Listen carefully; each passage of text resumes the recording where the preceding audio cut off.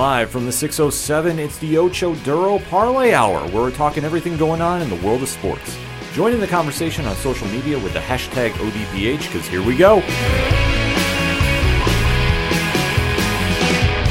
Instead of looking deep inside, every word I have to say, keep it simple. Welcome to an all-new edition of the ODPH podcast, better known as the Ocho Duro Parlay Hour. What's happening, everybody? Thank you so much for joining us this week. My name is Ken M. Joining me in studio, as always, you know him. He's the co-host. His name is Padawan J. Hello, hello, hello. Pad, what's going on this week? A whole lot in sports, but more importantly, got to wish a happy birthday to my girlfriend, Liz Bailey. Happy birthday, babe. Yeah, shout out to Liz Bailey. Yeah. So definitely go out and celebrate after you listen to this podcast, though, because we definitely have a lot to talk about in the land of sports, and we definitely want to interact with you after the show, so make sure to swing on over to odphpodcast.com. Join in the conversation on the social media accounts. They're all right there on the front page, along with the TeePublic Store link, along with the Patreon link. Shout out to our amazing patrons. They're the best. One tier, $2 a month, and a whole lot of content on the way. Parlay Points blog section, the classified section, which has friends of the show, such as 3FN Podcast, the directory. Pat, how many providers are we on? 120,000. Sounds about right to me. The music section. If it's anything and everything that is the ODPH, it can be found at odphpodcast.com. And always remember on social media to use the hashtag ODPHpod. Let's kick off this sports edition like we always do during the National Football League season. And we have to recap the week that was with the locks and leaps. So, Pad, kick us off. Yeah, I'm going to start with one of my locks, and that was the Kansas City Chiefs to beat the Houston Texans, which they did by the final score of 30-24. Patrick Mahomes, 36 of 41 for 336 yards passing, 2 touchdowns, no interceptions. Davis Mills, 12 of 24 for 121 yards passing, 2 touchdowns, no interceptions. Royce Freeman led Houston for rushing, 11 carries, 51 yards, no touchdowns. Isaiah Pacheco led it for Kansas City with 15 carries, 86 yards, no touchdowns. Travis Kelce, surprised to no one, led Kansas City in receiving, 10 catches, 105 yards, no touchdowns. Chris Moore led for Houston with 4 catches, 42 yards, and no touchdowns. So the question I have here is, Kansas City got taken to overtime by Houston. Mm-hmm. How are you feeling about this? If I'm Kansas City, I'm a little nervous because Houston, worst record in the NFL, 1-12-1. Not good. You know, they got Davis Mills at starting quarterback, who I'm sorry. Name me a person who has Davis Mills on their fantasy football lineups at this point in the season. You know, and then you also just look at the folks on their offensive weapons, which, I mean, let's face it, you know, no disrespect to them, but Royce Freeman, hello, who? Mm-hmm. You know, Davis Mills also second leading rusher for Houston. Then you got a couple other guys, but outside of Jeff Driscoll, I don't recognize any of the other names. And then you look at their receivers. Okay, you know, Chris Moore, who? Amari Rodgers, who? Mm-hmm. You know, I almost mistook it for Amari Cooper. I went, wait, what is Cooper doing on the Texans? But no, it's Rodgers. Right. You know, Jordan Akins, who? Rex Burkhead I recognize, but he was a former Patriot and a former Buffalo Bill, but he's never been that he's been an okay running back. Okay at best, but, you know, not a game changer. Yeah, not your number one guy. You know, he's more of a receiving running back than anything. He only had 2 catches, 17 yards, no touchdowns. He was targeted 4 times. But, you know, they've got Brevin Jordan, who had a target, you know, 1 catch, 9 yards.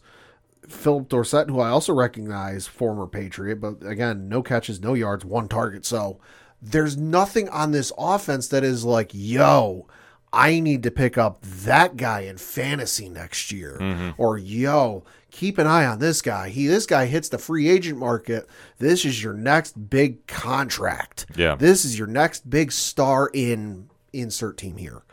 That's just not jumping out at me, you know, which is just the case of where Houston is at this point. You know, they're in rebuilding. You know, so the fact that you've got Kansas City, who, admittedly, the running game isn't what it was. Sure. You know, it's still decent. You know, Pacheco had 86 yards. Jerick McKinnon, 52 yards. Patrick Mahomes, 33 himself. Sky Moore had 12, and then Ronald Jones had 6. So the running game's not bad, but it's not what it used to be. And then, you know, the same can be said receiving. I mean, you had 105 yards from Kelce, which he can do in his sleep. Yeah, I was going to say, that's a typical stat line. You know, Juju Smith-Schuster, 10 catches, 88 yards, no touchdowns. Jerick McKinnon had 8 catches, 70 yards, 1 touchdown. Noah Gray got some catches in there. Marquez Valdez Scantling, 26 yards receiving. Pacheco had 11 yards receiving.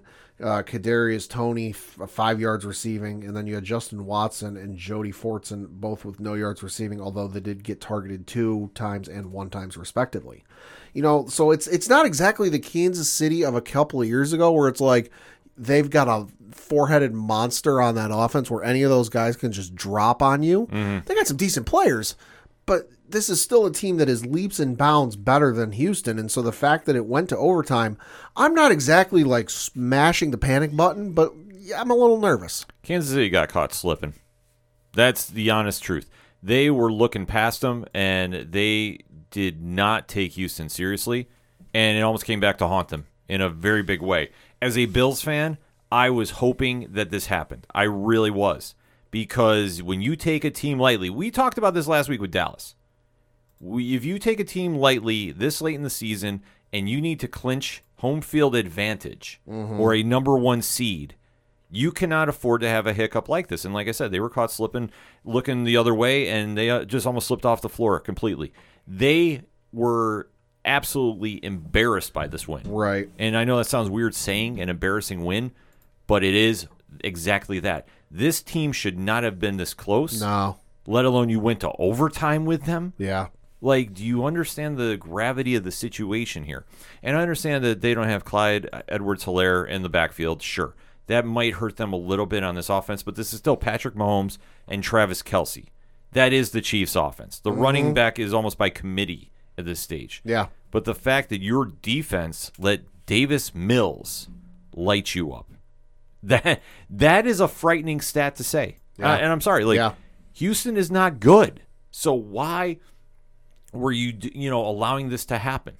And for Kansas City, I would be very concerned about this, that if your team is losing focus, this could be a serious problem. Yeah, and I mean, I'm looking at their schedule. It's entirely possible and plausible that they were looking past their opponents, because I'll get to their schedule in a minute. But just looking at the standings, while they have clinched the division, everything else in terms of seeding in the AFC is still up for grabs. Nobody has the number 1 seed. Nobody has the number 2 seed.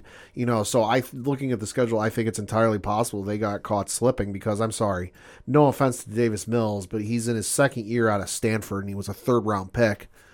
The man's not exactly scaring me. If I'm a defensive coordinator going, holy shit, we got to, this ain't exactly Peyton Manning in his prime where it's like, all right, this guy's a cerebral assassin when it comes to picking apart defenses. This is Davis Mills we're talking about here. Yeah, I mean, this is just ridiculous that this game was even this close. And like I said, Kansas City got caught looking past them. That's the only way I can describe it. Like, they slipped and they fell. Like, I'm sorry, this is something for good teams you can't afford to do, and this is something that will be haunting them a little bit. And is it a season breaker? By no means. But this late in the season, when you have to beat the Buffalo Bills and have a better record than them going into the playoffs, every game matters that much more. Because I will tell you this, not as a Bills fan, but as an honest fan, if they have to travel to Buffalo, they're not winning. They're not going to beat the Bills to go to the Super Bowl. If they have home field advantage, they have a way better shot. Yeah. Absolutely. Oh, yeah. But you can't tell me that they can go up to Buffalo and hang up there in the cold weather, because it's going to be miserable up there. It doesn't matter if it's snow or not. Yeah. And say they're going to be able to pull off a win. No offense to anyone in Buffalo, but just the weather this time of year, no matter what it's doing, sucks. Oh, it's absolutely awful. It's great if you are extremely crazy to sit in the stands for games like this. Yeah. And for the Bills, they're conditioned to play in this weather. Like, they're used to this, so this is not going to faze them. Kansas City, though, they're not going to be ready for this. Like, they will show up, but I'm going to say right now, they're not going to win. They're definitely not going to pull this off. Right. So, looking at the season moving forward, you have to say with Kansas City, you're lucky you got out of this one with a win, because if you lost, that gave the Bills a big cushion that they could have used. Oh, yeah. But now that you have a tied record, you have to win outright. Is this going to happen? That's a good question. Maybe, because for the last 3 games of the season, the Kansas City Chiefs are playing the Seattle Seahawks at home this upcoming week. That is on Christmas Eve. Then they play the Denver Broncos at home on New Year's Day. And then for the final game of the season, Week 18 on January 8th, they play the Las Vegas Raiders in Vegas. Yeah. So, and I'm going to say this. I don't doubt the Raiders making some noise there for that final game. They're still in playoff contention. Yeah. We'll talk about that a little later. And then just to be fair, Houston has Tennessee on the road, Jacksonville at home, and then Indianapolis on the road to close out their season. The only game there that really I think matters is the Jacksonville one. Probably. Because Jacksonville could sneak into the AFC South division title Could be. with a little luck. I'm not saying it's going to happen, but that one is probably the only meaningful game. Let's face it, the Indianapolis one is not. Oh, we'll get to them. Yeah, we'll get to that in a bit, but that doesn't matter. In Tennessee, anything could happen there, but Yeah. I don't think it's going to be that impactful as much as the Jacksonville game. Just saying. And then we're going to go to my leap. One of the leaps I chose was the Detroit Lions to beat the New York Jets, which they did by the final score of 20-17. Jared Goff, 23 of 38 for 252 yards passing, 1 touchdown, no interceptions. Zach Wilson starting for Mike White, who was not cleared to play this game. 18 of 35 for 317 yards, 2 touchdowns, 1 interception. Zonovan Knight led the New York Jets with rushing, 13 carries, 23 yards, no touchdowns. DeAndre Swift led for Detroit with 8 carries, 52 yards, no touchdowns. Amon-Ra St. Brown led Detroit for receiving, 7 catches, 76 yards, no touchdowns. And then Garrett Wilson led for New York with 4 catches, 98 yards, and no touchdowns. Well, the big takeaway here is the Jets' playoff chances are dwindling with Zach Wilson at the helm. Yep. This was a game they could have won, but Zach Wilson's not going to get him over the hump. He's not the guy. I'm sorry. Nope. He's just not going to lead your team anywhere. Granted, he got 300 yards on Detroit, Right. but I want to stress this. He got it on Detroit, whose defense Is improving. but is not good. No. Because the one thing that the Lions do better than teams, and they don't get enough credit for, Yeah. they can put points on the board. Oh, yeah. They just can't keep it off the board. Yeah, that's the issue. So if you get into a shootout with them, they're going to be able to hang with you. Yeah. In this situation, the Jets' offense didn't do enough to take over this game. Right.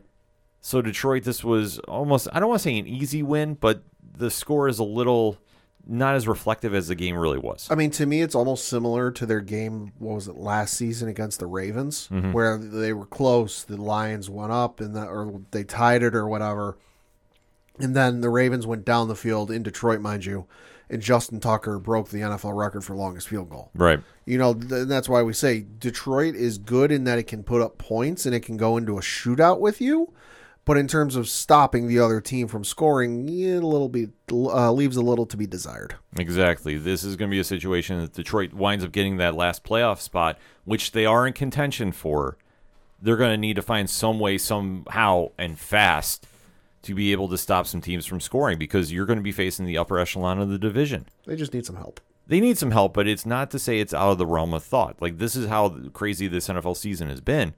There's not really a top 7 that is a lock right now this late in the season, and every game matters that much more. Like, that's why we put the emphasis on the Kansas City win. Right. That's big. We put the emphasis on this game because this is a big game for both teams.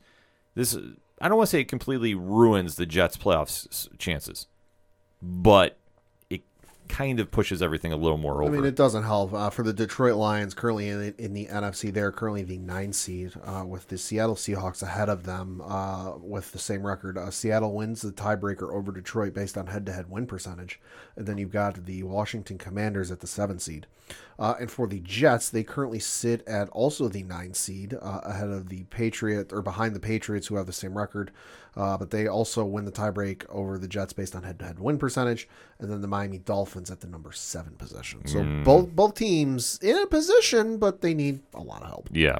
So we'll definitely have to watch that moving forward, though. Yeah, and for the schedules, the remainder of the year, you've got the Detroit Lions who play the Carolina Panthers in Carolina on Christmas Eve. They play the Chicago Bears at home on, New Year's Day. And then the last week of the season, they're on the road in Green Bay playing the Packers on January 8th. And for the Jets, they have the Jacksonville Jaguars at home this coming Sunday. God, that's going to suck for Jacksonville. That is on Thursday, mind you, the 22nd. You've got then they go on the road to Seattle on New Year's Day, and then they close out the year. Ooh, this will be nice for them. They close out the year on the road January 8th in Miami. Yeah, that is going to be an interesting game that I think is going to play a bigger factor than people realize, too. Because Miami, even though they took the L this week, and we'll talk about that, is really making a run to solidify a good playoff spot. Mm-hmm. The Jets, I'm sorry, it's just not going to happen. I just don't see it this season. You need to upgrade at quarterback. And unfortunately, if Mike White's not in there, this team isn't going to move forward. I'm sorry, he's not going to happen. But on the flip side for Detroit, they have a chance to win outright. It's a chance. It is a chance. It's not a great chance, so I'm not going to say fully, lock it in. They're going to make a run. But those last two games of the season, I think, are going to be more telling than we like to give credit for. Mm-hmm. Because what we have to look at is they have to face Chicago, and you have to really say Justin Fields is carrying that team on his back. Oh, God, yeah. So as long as he's in there, they've got a chance every game. It's also a divisional game. Yeah, so division, we've talked about this many times. If this is division, it doesn't matter about the records. It depends who's got the heart. The only game I think that's going to give them real problems is Green Bay. Yeah. Because if Aaron Rodgers has a chance to get to the playoffs, with as bad as that team has been, and Lord has it been bad. Oh, yeah. They're currently 6-8. Yeah. This is not typical Aaron Rodgers football. No. But if he still has a slim chance of hope to get in there, that Detroit game could be one to really keep an eye on, and that could be a deciding factor for a last playoff spot. Could be. Just it all depends on how everything shakes up, but there's so many moving parts. Like, that's the one thing that we can't emphasize enough. There's so many moving factors that are going on that one team could sneak in there completely blindsiding everybody. Oh, God, yeah. And one team that we think is just a surefire bet is going to fade out quick. Well, that's the crazy thing is between the New York Giants, who are at the 6th seed with 8-5-1, there is a difference of them to the 7, 8, 9, 10, 11th seed, which is the Carolina Panthers. There is a difference of 3 games. Yeah. In terms of wins. It's wild. No, it's absolutely crazy to talk about. Speaking of those Giants, though, let's talk about them. Because you and I both had that as a leap. Yes, we did. And the Giants somehow pulled off the win.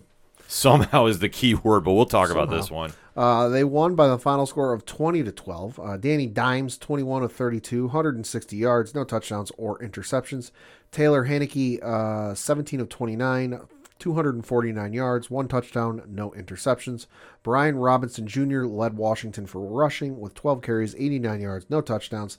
Saquon Barkley led for the Giants with 18 carries, 87 yards, 1 touchdown. Richie James led with 4 catches, 42 yards, no touchdowns. And then Jahan Dotson led for Washington with, 4 catches, 105 yards, 1 touchdown.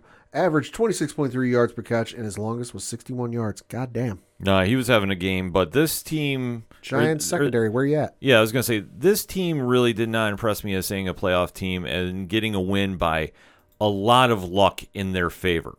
Like, the amount of things that went in the Giants' favor, especially with the officiating, was astonishing. Now, I always hate saying it comes down to referee decisions, but in this case, it literally did. Because when you look at how this game was going, and granted, the Giants were up 14-3.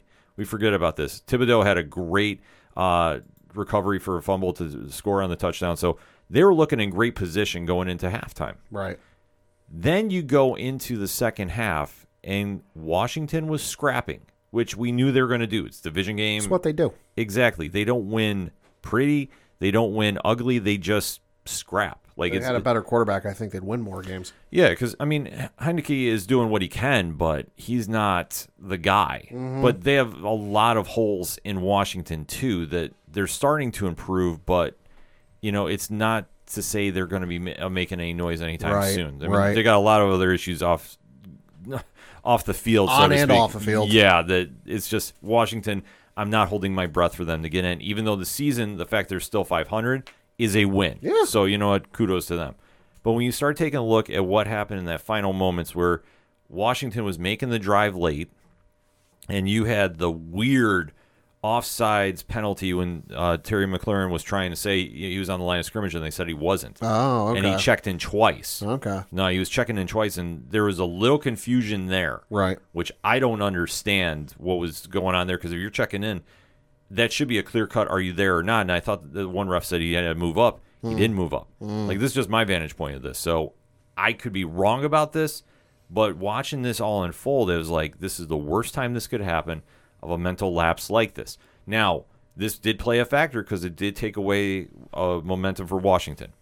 Then you go to the final play, and it was one of the most egregious pass interference no calls I've ever seen. Mm-hmm. The Giant defender pretty much had almost a rear naked choke Oh, I saw the photo on of this. on the Washington receiver. Yeah, I didn't watch it because I was watching Monday Night Raw, but I did see the photo of this. Yeah, that was pretty blatant. Yeah, I believe it was on Curtis Samuel there. And it was just out of control. So, Yeah. like, I'm sitting there going, like, are you kidding me? Like, what are we doing here? NFL refs doing like the NBA refs. Well, you know, that's the one thing that you have to say is the consistency this season has been lacking. Yeah. And if you're going to call a game one way or the other, like if you're going to be very hands-on, very technical, sure. Yeah. But do it from kickoff to final whistle. Yep. You can't go and do it on a per-case basis is what is appearing to me. So I'll say the allegedly there, but this is my eye test saying this. You have to be consistent, and if you're calling. If you're not going to call anything, then don't call anything. Let everybody play. That's fine.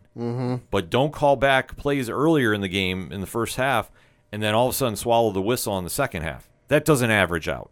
I'm sorry, you can't have a makeup call like that, especially that late, which did impact the game tremendously. You can't deny that. So now Washington is subsequently out of the playoffs.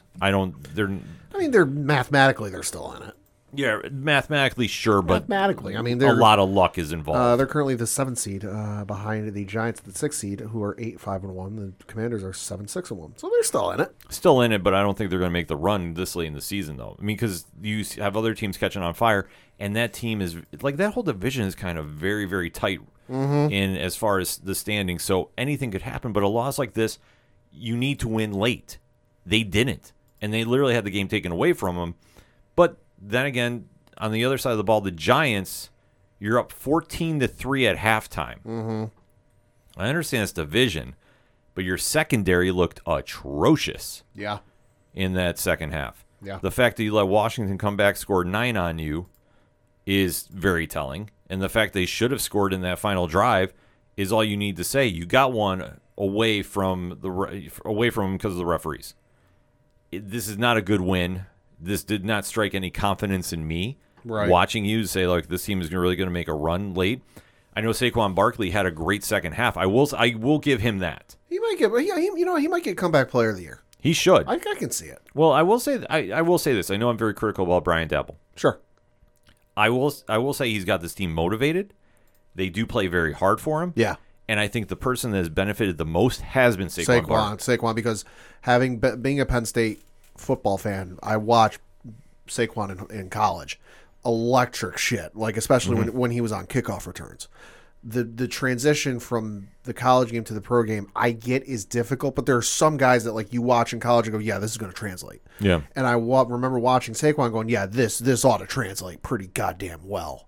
And the fact that it's taken this long is mind blowing. But I think it goes to what you said is the system Dabble's got running, and it's working for him. Yeah. But I'm concerned with the Giants because for a team that was riding high in the toast of the town and then the toast of the 5 boroughs, in New York City, they've almost come back down to earth since the bye week and they beat Houston.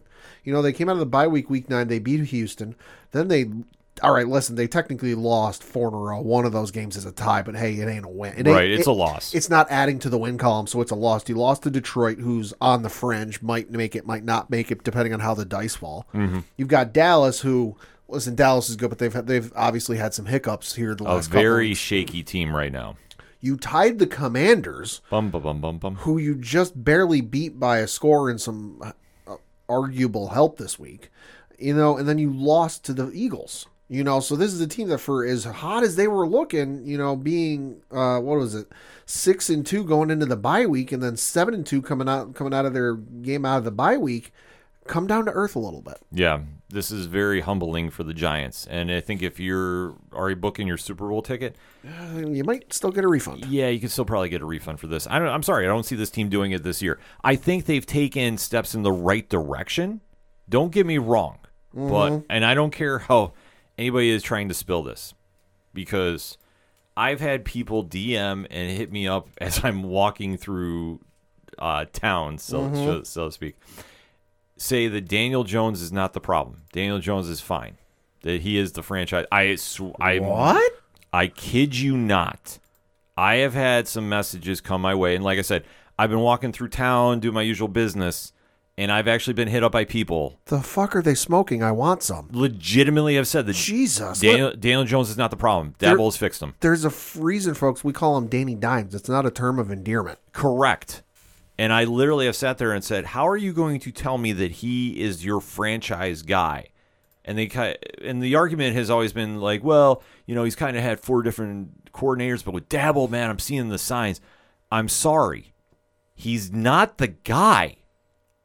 You need to temper the expectations here. I'm sorry. If he can't win in a shootout against the Commanders, Yeah. bum.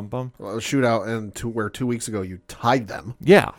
He's not the guy. Like, is he a serviceable backup? Yes. He'll get the job done for you. Admittedly, sometimes he'll lose some of those jobs. But is this the guy to lead you to the promised land and another Super Bowl win? Absolutely fucking not. No. We always said it was a reach when he was drafted so high. I fully think so, because he falls in that prototype that NFL coordinators really like, the big build. We've seen this with Sam Darnold. Yeah. We've seen this with a few other quarterbacks that have been big names coming out of college, but what have they won in college? Oh, God, what was it? The one that's making the rounds on social media was either going into the game or after the game of Sam Darnold in his or no, it was Zach Wilson in his pro day. Yeah. Where he does he gets the ball from the center, rolls out, and then drops like a 70-yard dime with nobody rushing him, nobody pressuring the defender. So, of fucking course he's going to make a 70-yard dime on a throw like that with no pressure. We're seeing how the pressure works with him in the NFL. Same with Daniel Jones. Daniel Jones, obviously a great quarterback or decent quarterback at Duke, but it's fucking Duke. Duke football. Duke football. We want to stress. I'm saying not Duke, football. not basketball. Krzyzewski ain't exactly coaching the Duke football team, but so obviously the level of talent when it comes to the ACC football is not exactly the class of ACC basketball or some of the other Power 5 conferences Exactly. in the college football. So, obviously he's good there. You get up to the major leagues where all of a sudden those guys you weren't facing week in and week out in college are all of a sudden going up against you. And all of a sudden the level of talent's that much higher and you're not meeting it. This is something that we're seeing now more and more in the NFL.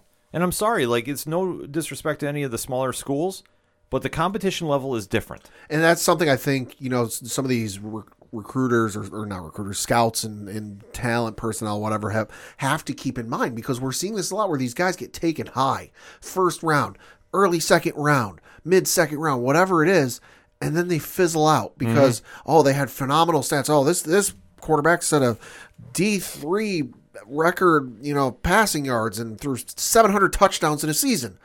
Okay, but who the fuck was he going up against? No, I'm not saying like the Alabamas, but you have to throw them in there. Well, yeah, you have to look at the conferences. You have to look at the teams. The LSUs, the Alabamas, the Texases, the USCs, the UCLAs, what have you.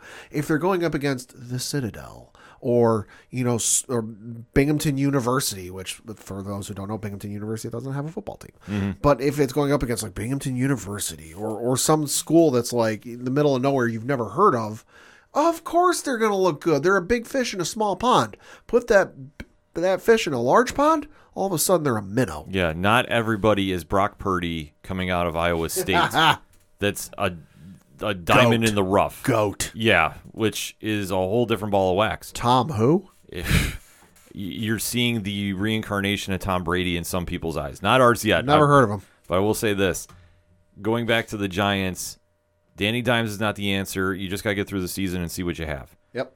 If you get to the playoffs, that will be a big feather in the cap. I'm not going to say that's a big win. But at the end of the day, he's not going to get you there. This team is not going to go to the Super Bowl. I would be shocked if they did. but it'd almost be in the sense of like when Eli was at quarterback. Right. That he'd always have a mediocre season, Yep. get in the playoffs, and something would turn on. Unless that ghost comes and possesses him, I don't see how this is going to work. And last I checked, Eli Manning's still alive. Yes. Looking at the schedule for the remainder of the year, good Lord, this is going to get interesting. You have the New York Giants are on the road playing the Minnesota Vikings on Saturday, December 24th. And then they are at home on New Year's Day playing the Indianapolis Colts. And then they end the season, good Lord, this crowd's going to be rowdy, on the road in Philly. The Philly game is the only one I worry about for them. And then for the Washington Commanders, also have an interesting schedule because they are on the road playing the San Francisco 49ers this coming Saturday. That is Christmas Eve. They are at home on New Year's Day playing the Cleveland Browns, and then they close the season out at home against the Dallas Cowboys. Washington needs a lot of luck. I don't see them doing this. And for the Giants, I mean, they might get in there because of this win, Right. but I don't see them going that far. Giants, I think they win 2 of these games. They're good. Washington essentially needs to win out. Yeah, and I don't see that happening. Yeah. Sorry, just not going to happen. Yeah. Going to my lock, though, I took a roll of the dice. I knew it was going to be cold, and I knew that with Miami heading up north, anything could have been possible. This is true. And I knew this was a division game. This had a lot of playoff implications, and this is going to be one that is a great win for the Bills, but I would not exactly feel super confident. Mm-hmm. And I'll be honest about it. But, Pat, you got those stats up? Yeah, so the Buffalo Bills beat the Miami Dolphins by the final score of 32-29. Josh Allen, 25 of 40, 304 yards passing, 4 touchdowns, no interceptions. Tua Tagovailoa, 17 of 30, 234 yards passing, 2 touchdowns, no interceptions.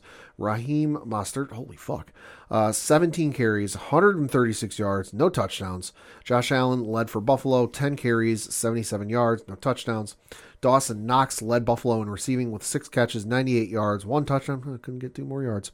And then Jalen Waddle led Miami for receiving. What? Somebody other than Tyreek Hill? Yeah. 3 catches. Well, fuck, that's why. 3 catches, 114 yards, and 1 touchdown. Mike McDaniel, the Miami Dolphins head coach, Yep. called a perfect offense for this. Damn near. I'm going to say it right now. The Bills are lucky they got away with this one. They really are. Give the credit to the weather. Yeah, Morster, he did a phenomenal job running the ball, though. Averaged 8 yards a carry. Yeah. So when he is running and they were just going right to the outside, this was a page out of the Jets playbook. This is an area that the Bills have struggled with for years. Right. Run defense is going to break them in the playoffs. I understand Von Miller's not there, but somebody needs to step up and shut down the run. Well, and it's especially concerning because, as I mentioned, Raheem had 8 yards a carry. You also had Salvin Ahmed, 6 carries, 43 yards. They're not good at math. That's 7.2 yards a carry. And then you also had Tua Tagovailoa had 1 carry, but also for 7 yards, no touchdowns. So right there is 3 gentlemen all north of 5 yards a carry. So essentially, no matter when the 3 of them carried the ball, they were looking at least 2nd and 3. Yeah, Mostert was just dominating. I was surprised they went away from him, to be honest with you. I understand later in the game, though, the Bills were making some plays, but this was a situation this was a very scary situation for them. Their offense took a while to get going, but once it got going, it was rolling. So for anybody that was doubting the Bills were a Super Bowl team because their offense couldn't get the job done, they put up points. There's no doubt about that. Mm-hmm. But the only problem that they're showing is the same one that has been haunting them for a while. If you can't get the run game going, you're not going to make it far in the playoffs. Right. And you can only rely on Josh Allen to do so much. Now, granted, what I will say, this is one of the things I love about Josh. He is willing to put the team on his back. He's willing to make plays happen when he can. He needs to be more careful with the football, though, if he's doing this. But he was making some runs that he needed to really get some yards and extend plays. He was being very smart with the ball. Right. This wasn't a situation like we saw earlier in the season where he's throwing into triple coverage and hoping something happens. Right. So I will say I was very happy with what I saw with him. Dawson Knox finally showed up, even though he dropped a couple wide open ones, which made that's a different story. But this team really hung in there, and once the bad weather happened, This is why we emphasized earlier with Kansas City. If you're not used to playing in cold, snowy weather, you're going to struggle. The Dolphins clearly did. And I understand that once the weather got bad, they weren't running as effectively. You saw the passing game started slowing down a bit, even though Waddle and Hill had good games. Hill did not look that impressive. He did catch a big pass, though, that really made up a lot of his yards. Right. So I want to point that out. But once the weather turned, Miami struggled. And this is where the Bills excelled, which we all knew they were going to do. And I will say it got very interesting late because when the Bills made a crucial stop, when they finally had to, they went right down the field. Devin Singletary could have punched it in and given Miami about 40 seconds left, or no, less than 40. I'm going to say it was right around 30 seconds left. Sure. He went and he took a knee right down on the 2-yard line. He didn't realize that he needed to cross to the first to get a first down. Mm-hmm. But they did enough that they could set up for the field goal and kick the game and be done. Yeah. And it's smart. It was, I will say, one of the smarter 2-minute drills I've seen in the Sean McDermott era. Because he does struggle managing that clock. So, yeah, if he's got one Achilles heel, that's one of them. It's a glaring one. But this is a very, very solid win for the Bills. Miami, this is a bad loss, but this is not a season breaker. No. But the problem that you have now is to win, if you have to go up north, you're going to struggle. If you could stay in the southern hemisphere where it's warm, you're okay. If they have to go to Kansas City, I think they can win, to be honest with you. But if they have to go through Buffalo again, they're not going to do it. Well, the saving grace they've got this upcoming week, because I'm looking at the Miami Dolphins schedule, is they're at home this coming Sunday. So while most of the North is going to freeze our fucking asses off, they are playing the Green Bay Packers at home. However, they do have to come north the week after because week 17, so they got the game against Green Bay, I should note, is on Christmas Day. They've got a game on week 17 on New Year's Day up in New England playing the Patriots, so they'll freeze their asses off then. And then they close out the year playing the New York Jets at home. As for the Buffalo Bills, they are on the road. They are one of the aforementioned teams, I saw this morning, that are going to freeze their fucking asses off, even though they're from Buffalo. I was going to say, but are they? Well, hold on, I'll get to that in a minute. They're playing the Chicago Bears on the road in Chicago. That is on Christmas Eve, I should say. So this is from Field Yates of ESPN. He tweeted out, quote, "The current estimates for the feels like temperature at kickoff of some of the outdoor games this Saturday. Bills at Bears, minus 11. Yay. So I don't care if you're from Buffalo. Minus 11, it's fucking cold. And then for the Bills' remainder of the season, they've got the Cincinnati Bengals on the road the week after. That is on Monday, January 2nd. And then they close out the regular season at home against the New England Patriots. It's a tough road. It really is. I don't care what happened with New England this past week. That is going to be a tough road for the Bills to run outright, which they need to do. They understood the gravity of the situation. They needed to beat Miami to have the number one spot. They're going to have a tough challenge with Chicago. I don't care that Chicago's record is what it is. It's going to be that cold. And if Justin Fields can run on them, he's going to open up a lot of holes for a lot of his no-named offensive players, because I couldn't tell you who's on Chicago's offense right now. I really can't. But I know that Fields is going to show up for this one. Yeah, some of the other, just because he tweeted out a couple others here, the other notable feels like temperature forecasts here. So you've got Seahawks at Chiefs. The forecast, it feels like, is minus 6. Saints at Browns, minus 9. Oh, that's great weather. Texans at Titans is actually the warmest of the bunch. Or no, sorry, second warmest of the bunch. It's 5 degrees. Falcons at Ravens, 7. And then the Raiders at the Steelers, minus 4. That's going to be a brutal game. The Raiders at Steelers is going to be colder too because it's right by the rivers. Yeah, exactly. I've attended a West Point football game that's the U.S. Military Academy football game, which is at the start of the Hudson River. Fucking freezing. Yeah. When the wind's coming off that river. Fucking Pittsburgh's got like 3 of them right there. Yeah, it's. I knew people that were going to go down to the game of the past because it was going to be this cold. I don't blame them. Yeah, I don't blame them one bit. But this could be a great test for the Bills and for Miami too. I mean, anything could happen. Yeah. And then looking at some of the other games we had this season, or this week, on Thursday, you had the San Francisco 49ers beat the Seattle Seahawks 21-13. Brock Purdy's the real deal. GOAT. The funny thing is, people are trying to say, if you ever compare his image with Jim Harbaugh, it's the same. Maybe Jim Harbaugh's a time traveler. That's what we're all saying. And I'm going with that theory right now. Like, it's crazy when you put the comparisons up against. So there'll be something for homework this week, ODPH Society.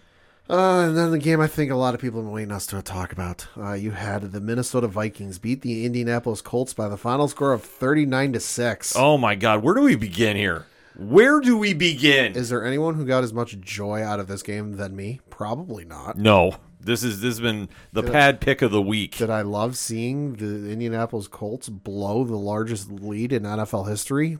You know, because it was at one point it was 33. So if you don't know, it was 33-0 at halftime. Indianapolis put up 17 points unanswered in the first quarter, and then 16 points in the second quarter. They came out and in Minnesota scored a touchdown to cut it to 33-7. And then the Colts scored a field goal to put it up to 36-7. And then Indianapolis proceeded to not score for the rest of the game. Yeah. And Minnesota made the now largest comeback in NFL history, because the largest up to this point was the Patriots against the Falcons in the Super Bowl. That was 25. That was 25 points. And now you've got the Vikings with 33 points, twice arguably, making a comeback. And interesting little tidbit, they threw up the stat during the game. Up until Sunday, teams leading by 30-plus points. This is the record since 1930. Teams leading by 30 points were 1,548, 1-1. Jesus. So a goddamn near certainty. However, now you've got to amend that to 1,548 and 2. Jeff Saturday needs to go. Oh my God. If this is his audition, fuck, he's blowing it. He's done. I'm sorry, he's got to go. He had a chance to get this locked up. He had a chance to get the job, and if not this job, maybe some other job. Yeah. But fuck, No. He's going back to the commentating booth. I'm sorry. This team will not escape this loss. If I'm Matt Ryan, I call it a season after this. I call it a career. I'll be honest, I feel bad for Matt Ryan. I legit feel bad for him. Because he was great in college. Boston College was great at Boston College. Pretty good in the NFL, too. I mean, hell, he Very solid quarterback. He won an MVP award. Yeah. Led the Falcons to the Super Bowl. But what's he going to be remembered for? Not the stats, not the accolades, not the college career. It's the two biggest blown leads in NFL history. Yeah. God, I feel bad for him. It's an awful stat that'll haunt him. Well, that feeling's over. Yeah, I was going to say. Do I feel bad for him now? Nope. Nope, Pat had to get that out of the way. He was just trying to be polite. But this team, I'm sorry, they're just not good. They're really not good. They should get the number 1 draft pick if they were in a perfect world, but for some reason they got 3 more wins than Houston. Yeah. I don't even understand how, to be honest with you. This was a rough one, and there is nothing to be excited about if you're a Colts fan right now. There really isn't. The major rebuilding that is going to happen with this team. You got to rip that thing down to the studs. Yeah. Like you can I just, like I say, I'm stuttering to say this because I would never think I would say this about Indianapolis. Granted, they're the most boring team in football, but they're just the worst team in football. Well, I mean, they had some decent years when Andrew Luck was there, but then Andrew Luck retired, and it's gone off a cliff like Thelma and Louise. Well, when you bank on a franchise quarterback to be there for 10 plus years, because that's usually when we take the number 1 pick, hopefully that's the expectation. Yeah, unless reasons. Oh yeah, with Andrew Luck retiring as quickly as he did, the Colts have never had a plan B ready. Mm-hmm. And I don't care who you're plugging and playing. Carson Wentz wasn't the guy. We all knew that. Well, it's their plug and play has just been, veterans who are arguably at the back end of their career. Mm-hmm. Phillip Rivers. Listen, don't get me wrong. Phillip Rivers is great statistically. He ain't the guy. He was never the guy, though. Yeah. Carson Wentz, not the guy. You look at Matt Ryan, again, a veteran quarterback on the twilight years of his career who just ain't it. No, he's not. And this team has nothing really else. Jonathan Taylor had a subpar season, and now teams can really focus in on him moving forward. But I know he's done for the season, I believe. He's out on IR. Oh, okay. It's not looking great. Like, if he's not there, I think he's pretty close to being deactivated for the season. Like, right. he's in bad shape. Right. Nothing to write home about here for Minnesota, though. This is a bad win. The weirdest team. Yeah, this is the weirdest team in football. I'm sorry. Don't get me wrong. It's great that you set the NFL record for largest comeback in NFL history, but the fact that you're 11-3, you were down. You're 11-3. You were down at one point 33-0. Like, what the fuck? Yeah, you are officially taking the beer from the Los Angeles Chargers for the most inconsistent team in football. Oh yeah. I'm sorry. I didn't think anybody could out Charger the Chargers. They're making a case. Here they are. I have no faith in this team in the playoffs. None. I don't care if they somehow get the number 1 seed. I still don't have any faith in them going to the Super Bowl. No, I don't either. So, just ugly game top to bottom, unless you have fantasy players involved. Yeah. And, of course, I had Kirk Cousins on the bench because, well, I took more notable names. Sure. I took Patrick Mahomes, and, Sure. and then, well, we'll get into my other quarterback when we get down to further games. You had the Cleveland Browns beat the Baltimore Ravens by the final score of 13-3. Ugly game, too. Well, not having Lamar Jackson will do that for you. Yep. And the Baltimore, this was not Baltimore football. I almost think that they have to take a look at their coaching situation. I mean, you can make the case. I mean, they had the one Super Bowl win, and since then it's been kind of a whole lot of nothing. They've usually been more consistent, and I understand that different things are happening this season, but this is not Baltimore Ravens defense that they're known for, and this is not Baltimore Ravens football. So I'm just saying you got to really put this in perspective, especially this is not a Harbaugh-led team like that we've seen in the past. Right. Just saying. You had the Philadelphia Eagles beat the Chicago Bears by the final score of 25-20. Closer game than I thought it was going to be. Also concerning, Jalen Hurts might be done. Yeah. They are trying to evaluate right now what's going on with him. Yeah, he's currently listed as questionable, and that he was listed as a non-participant on Tuesday's estimated injury report. The concerning thing is he did, I guess, sustain a shoulder injury during the game against Chicago, but there is some speculation that depending on the severity, he could be done for the year. Yeah, which is fucking wild considering the Eagles are 13-1. That's the biggest thing that Eagles fans are really going to have to worry about with this one. I would hate to see their season end like this. I would too. I mean, granted, they have a very good backup in Gardner Minshew, Yeah, but the stash. the stash is back, baby. Oh, yeah, baby. Uncle Rico. Yeah. I'm sorry, I'm going to my wrestling promo voice, but I just don't see this team getting there with Minshew. No, I'm sorry. No, there's a lot of good pieces around him, but just the difference level between Minshew and Hurts is night and day. Yeah. So something to keep an eye on if you're a Philly fan.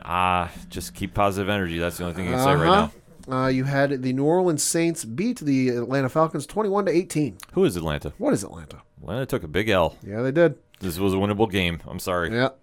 You had the Pittsburgh Steelers beat the Carolina Panthers 24-16. Honestly surprised at this one. Yeah. I'm not going to lie. I thought that this was going to go the other way.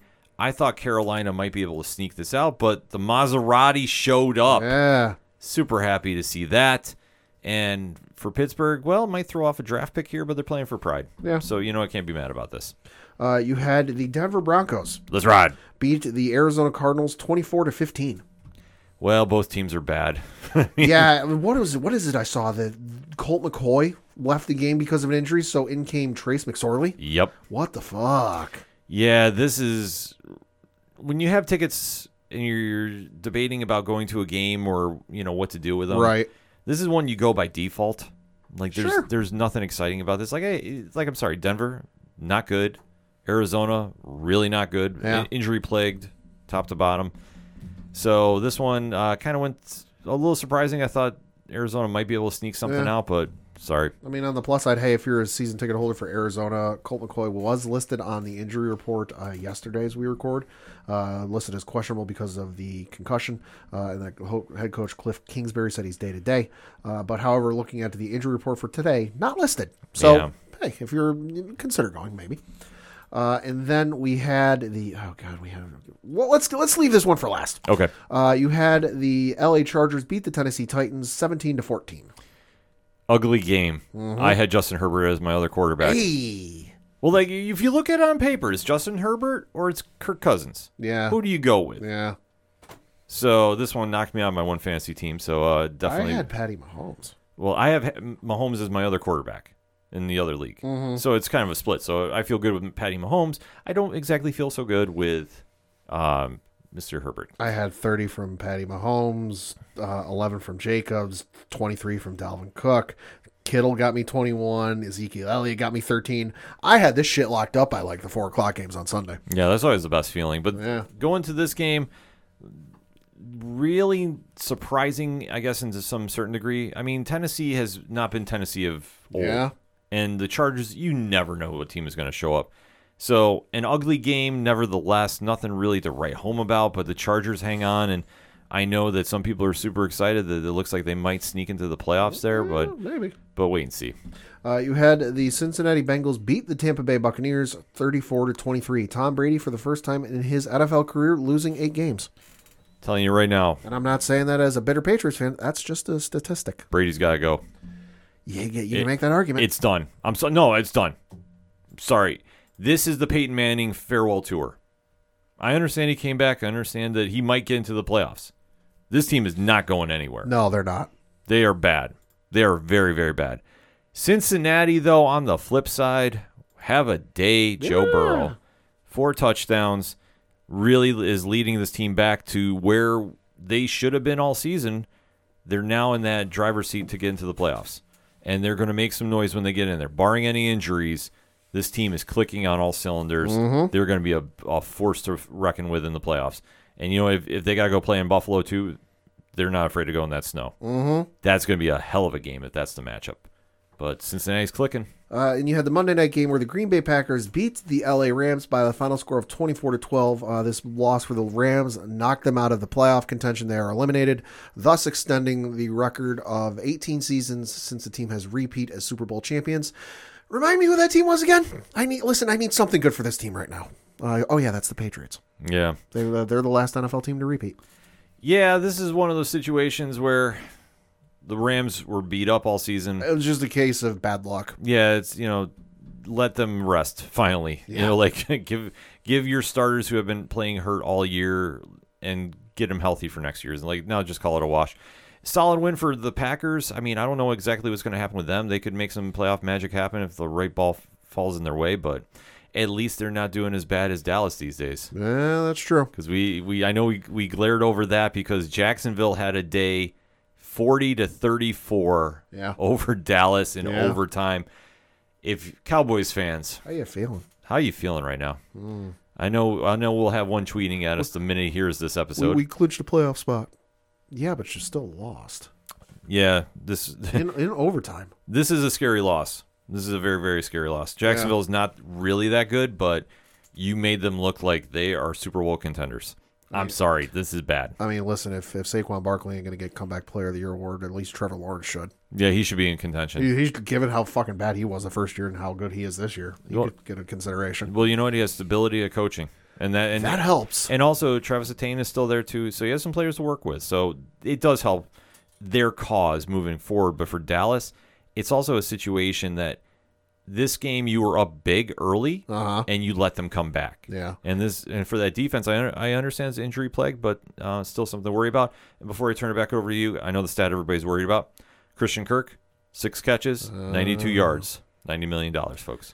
Also, should be of note because I saw this come across my phone this afternoon from Bleacher Report. Listen, for good win Jags were, they were also eating pretty well after the game because according to John Shipley of Jaguars Report, who spoke with Jacksonville-based Philly's finest restaurant owner Jeff Harris, he sent 35 cheesesteaks and 25 large fries over to Coach Doug Peterson and his staff. So those Jaguars are eating pretty good. Amazing. Love hearing that. Yep. Love hearing that. And then we have to be honest. There's another game I know Pat doesn't want to talk about. But we have to talk about it. The saving grace about this game is it wasn't on locally because I would have legit fucking thrown something. I don't blame you because this was one of the most boneheaded plays I think I've seen in quite some time. Oh, it is. It's worse than the Miami one. Yeah. It's worse than putting Gronk in deep coverage on a fucking Hail Mary pass. Those Las Vegas Raiders. Yep.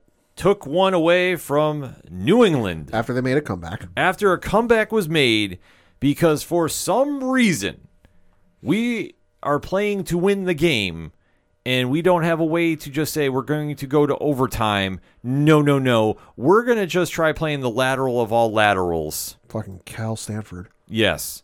And boy, did that ever backfire. Chandler Jones picks it off. Former Patriot. Yep. Gives an ultimate stiff arm to Mac Jones and runs it back into the end zone. Yep. To get the W for the Raiders, who are now in contention for those playoffs. Mm-hmm. Pat? What the fuck are they thinking? You blow a tremendous game from Ramondre Stevenson. 19 carries, 172 yards. 1 touchdown. His longest was 34. The man was averaging 9.1 yards per carry. Yeah. It's a goddamn first down a carry. I'm sorry, it's 2nd and 1. It's a fucking first down. When you've got Nick Folk as your kicker, who, let's face it, he's not Adam Vinatieri, he's not Justin Tucker, but he's pretty goddamn good. At one point, I don't know what the exact stat is, but he had some streak going of field goals made or extra points made or whatever the fuck it was of like 50 attempts or some shit. So he's pretty as goddamn automatic as it comes. In this game, correct me if I'm wrong, it's a dome stadium, right? With the ability to open the roof as needed, but still indoors. Why the fuck are you throwing laterals and all this bullshit? New England has never been known as a special teams prodigy team. Yeah. They've if they're lucky, they get 1 punt return a year and maybe 1 kickoff return a year, and that's it.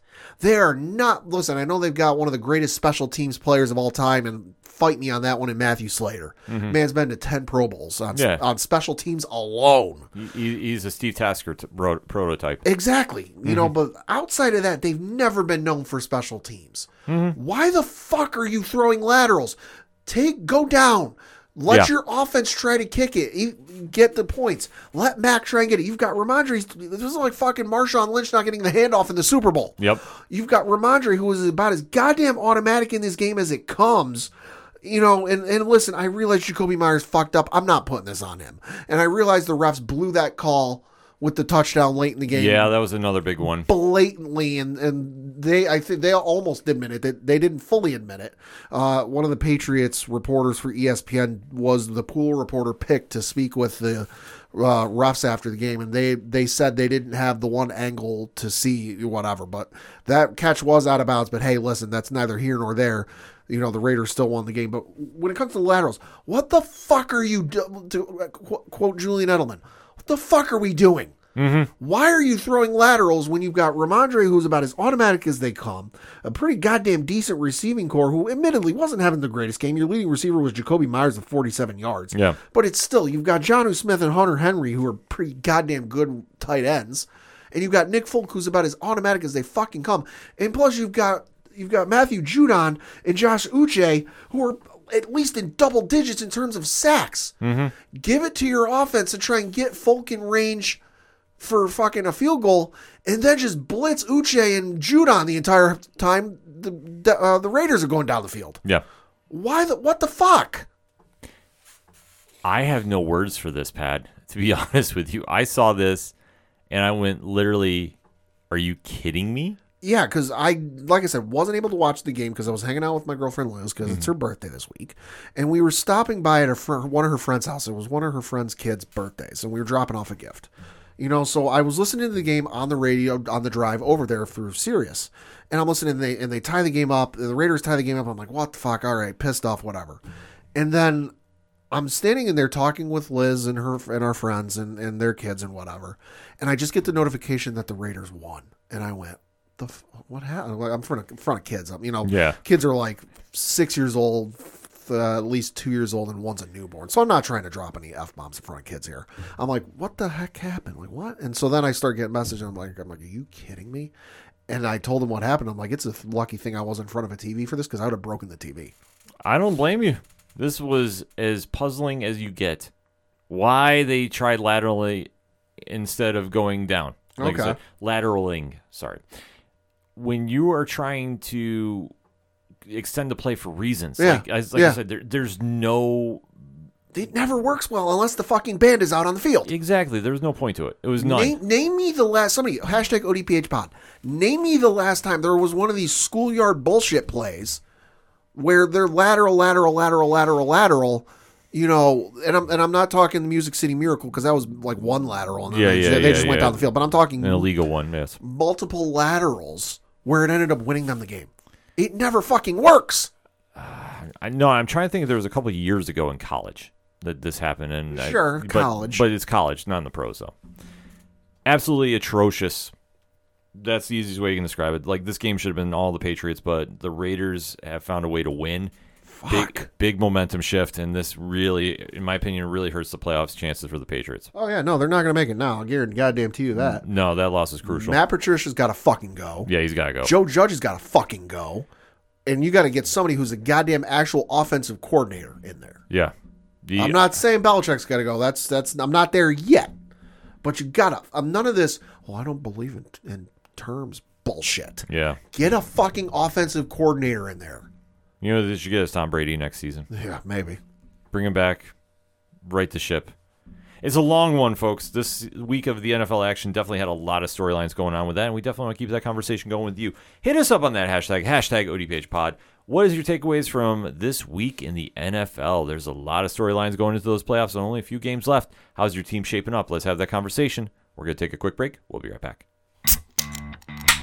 You know what that sound means? It's another episode of Game for a Movie, where we ask, are you game for a movie? Tell me, Andre. There's no special features on that goddamn DVD. All right. Oh, wow. For Hansel and Gretel? Hansel and You Gretel. have What? a DVD You watch it? of Yeah. Hansel and Gretel. She basically has sex with it somehow. No, Foreplay. yeah, yes. She's chair foreplay. They knocked it out of the park, which is why it's my number 3. So. Oh! Yes. I mean, I wouldn't be in it because this movie doesn't have women. But, it's You- fine. It has You're right. It has one. You would have 3 lines of dialogue. No, she how has more much- than 3. Oh, okay. So I'm actually gonna get, I earn my 4 sentences of dialogue rather than, here, have a paycheck. You just stood there on the screen. You're a sexy lamp. Anyway, we're not. Dark Phoenix 2. No.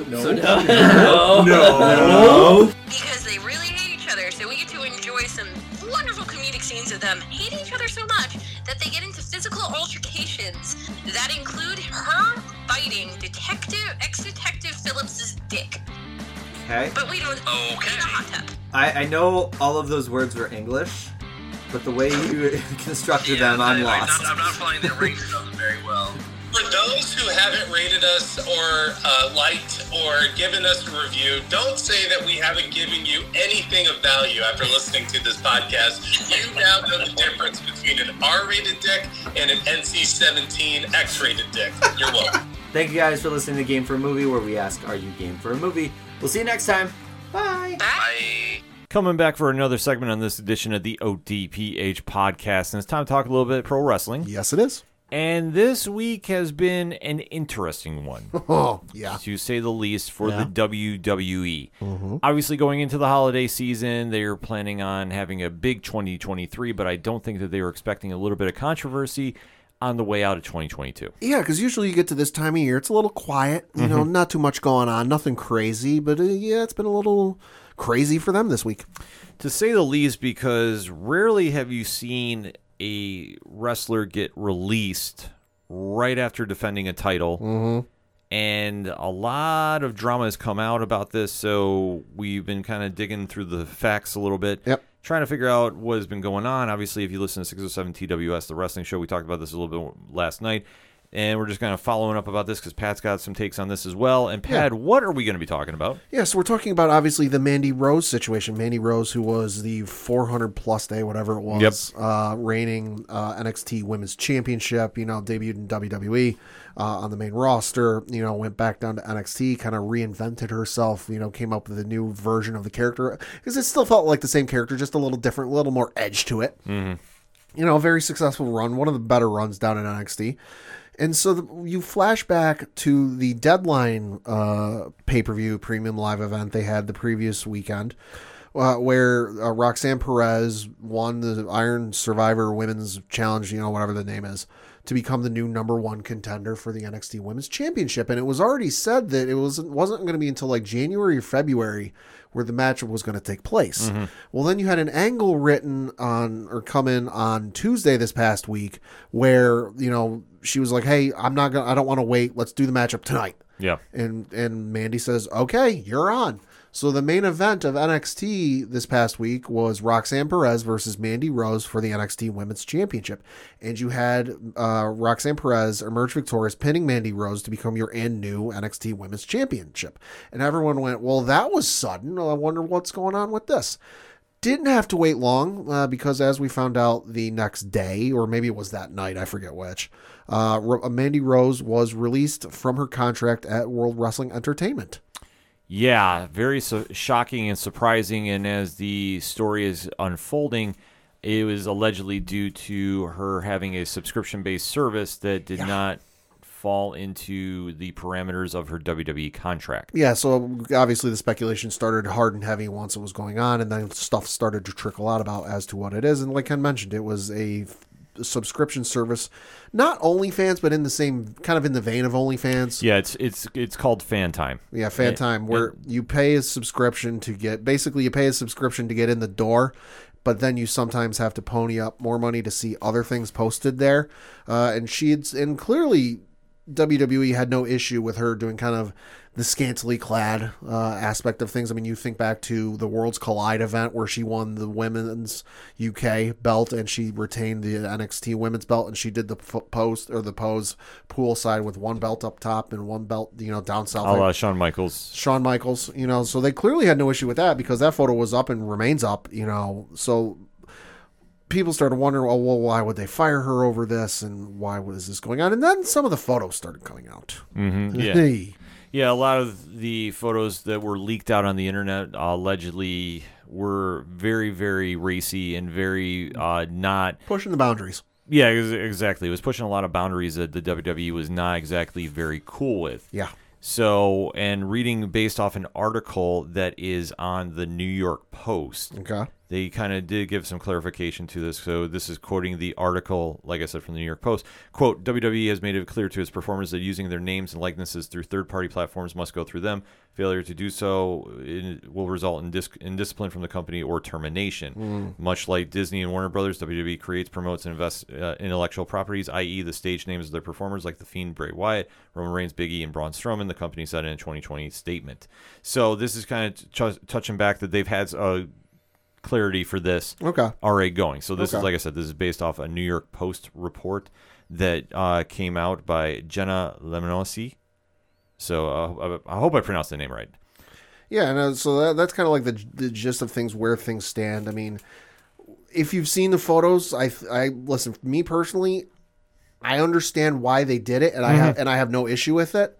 Listen, she wanted to pursue that avenue of, the site and it's not OnlyFans, I'll call it OnlyFans, but the OnlyFans aspect of things. And hey, listen, if that works for you, fine. Good for you. Do you, boo-boo. I got no issues with it. But where, I don't have issue with WWE doing it is because you sign a contract, there's a lot of legalese in there. And there's a lot of do's and don'ts in that contract. And it's very well known that they don't want their talent using their names for stuff they might make money on. That's the reason Dakota Kai doesn't use her name on her Twitch channel. That's the reason when Adam Cole was with WWE at NXT, he started his Twitch channel. It's not Adam Cole, it's The Chugs. Yes. That's the reason Cesaro had one. He didn't Claudio now, but when Cesaro and all them were doing the party and doing their Uno live streams, he wasn't Cesaro on Twitch. He was, something else. It's very well established in all this. And I think she was playing with fire to a certain degree because clearly, as I said, they had no issue with her doing the scantily clad, the risque stuff, like I said, with the two title belts. But given some of the photos that have come out, she had to have known she was pushing that boundary. Yeah. Because one video that's come out, she did a Q&A topless in a pool, and you could certainly see some aspects of things. And there's also one photo with her and her now fiance, I believe. At the time, they might have been boyfriend, girlfriend, but now they're engaged to be married, where there's certainly some conclusions you can draw from said photo, what's going on. Yeah. So and when this is WWE and they've got a multi-million, if not multi-billion-dollar deal with Mattel for the toys, and you're marketing these to kids, and little girls, especially in the case of Mandy Rose and the other female superstars, you don't want to market a superstar or person when they can go on the internet and go, oh, hey, I want to look up the Mandy Rose highlights. And given the recency of this, that could very well turn up. Yeah. Now, I realize there are some folks going, well, what about Seth Rollins? And what about Paige? And what about, X, Y, and Z? all fruit but different at the same time. You know, the difference between, let's just say, Seth Rollins and Mandy Rose. Seth didn't intend for that to be seen by the public. That was meant to be shared between two individuals, himself and the party he was sending it to. You know, obviously there were other set of circumstances which led to that being released. Same can be said for Paige. Paige never meant for that to be seen by the light of day. Yeah. Outside of those involved. Mandy did. Now, admittedly, it's not a whole lot of people were meant to see this because it's behind a paywall, but still, Mandy intended for this to be seen. She wanted this to be seen. Did she want it to get leaked? Maybe, maybe not. I'm not Mandy Rose. I'm not going to sit here and speculate and put thoughts in her head or intentions behind her actions. But I think she knew to a certain degree what she was getting into, and I think she knew she was playing with fire. I think any time that you deal with a corporation such as WWE, there is always factors in the contracts you sign that have parameters about situations like this, because the subscription-based service is a growing business. Oh, yeah. So there's a lot that goes into what you can and cannot do. And I think for the WWE, they've gone away from the Attitude Era where you had a lot of former divas posing for Playboy. They're cleaned up their image to more of a family-friendly. Yeah. Because they're doing a lot more business with family-oriented businesses such as Mattel. Yeah. And they also have a very big broadcasting deal that is going to be up in the air. Oh, yeah. And that is probably going to be one of the biggest television deals of all time. Close to maybe the the NFL Sunday Ticket. Yeah. They definitely don't want to have anything like that would possibly ruin the business aspects of it. And for what Mandy did, I'm sure they kept an eye on things, as they do with all their talent, and they have somebody monitoring, because that's what they do when you're that big of a business. They have people that are keeping track. And I'm sure if something came through, like, I would have to say I speculate because I don't know anything specifics. Sure. But I speculate that they probably said, hey, something was going on. And I'm sure if you go through the back history of her account, they probably, if there was a time that there was ever a pause, they probably were giving her a warning about this. Yeah, there could be. And then if she was still progressing forward, that's her choice to do. I don't have any problem with anything that she does, or anybody that has an OnlyFans. More power to you. If that's your choice you want to do, by all means do that. If you're doing that as a side hustle, or you're doing that as a main business, that is your business. But if you're working for somebody like the WWE, you can't go and do this without the consent. And if they say no, then you can't go push it forward if you still want to remain employed there. Right. That is the big takeaway from this. The Seth Rollins and the Paige things is disgusting. Well, the Paige one especially is disgusting to bring back up. She contemplated suicide because of what people were saying and doing because of that. Yeah. That was never meant to see the light of day. No. That is a whole different ball of wax. What Mandy is doing is she was doing something for her business that was supposed to only go to subscribers of said business. This was not meant for the general public. The Seth and the Paige things were phone hacks or deliberately done maliciously. Yep. That is not for no monetary gain. The fact that people are bringing it up, go fuck yourselves. Like, seriously. I agree with what Rich was saying on 607 TWS about that. Yeah. So, taking that away from the equation. Mandy is released. Yeah. Allegedly, according to the article that I said from the New York Post, which was written by Jenna Lemoncelli, so I do apologize for the name, screw up earlier. Quote, Rose, who was fired by the WWE after posting racy photos to her fan time page, has since earned $500,000 from the subscription-based platform. Her agent, Malik Kawa, told TMZ. Well, that's not a surprise. Right. So Mandy is doing quite all right if this is the option she wants to go with moving forward. And this is kind of the situation WWE is making a very big statement about, is they want to progress with their business. They're a publicly traded firm. They're in a bigger platform and spotlight than AEW or any other pro wrestling federation, because I know other people are saying, well, AEW doesn't care.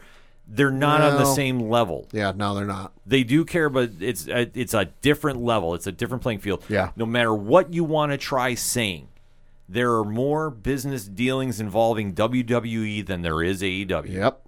All the sponsorship deals and what have you.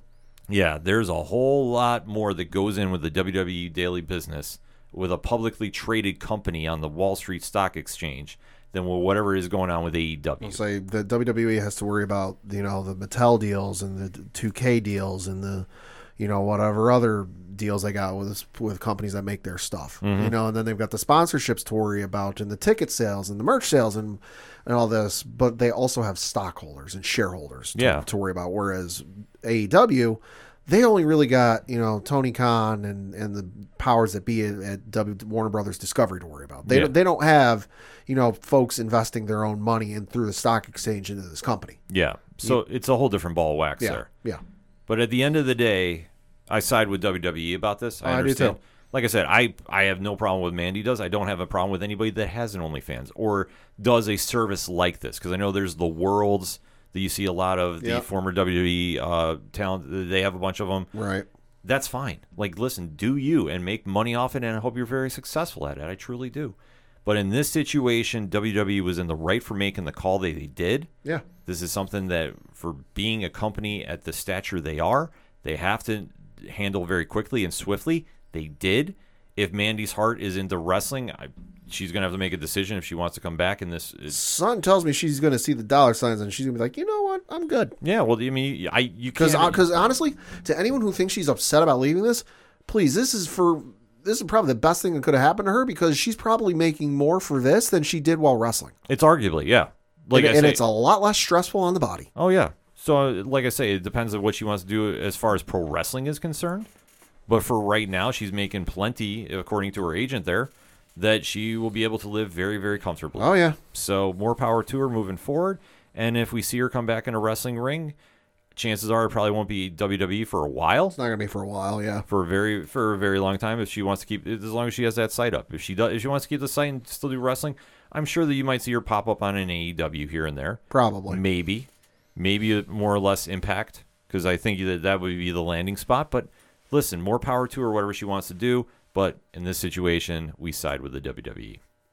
But it wasn't all bad news or controversy with the WWE this week.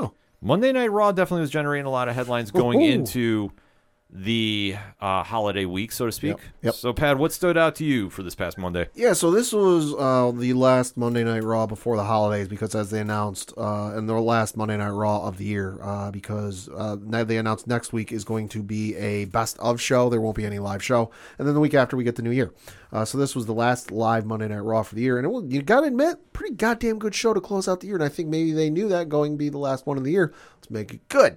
Because they opened up with Paul Heyman introducing the one, the only, the tribal chief, Roman Reigns.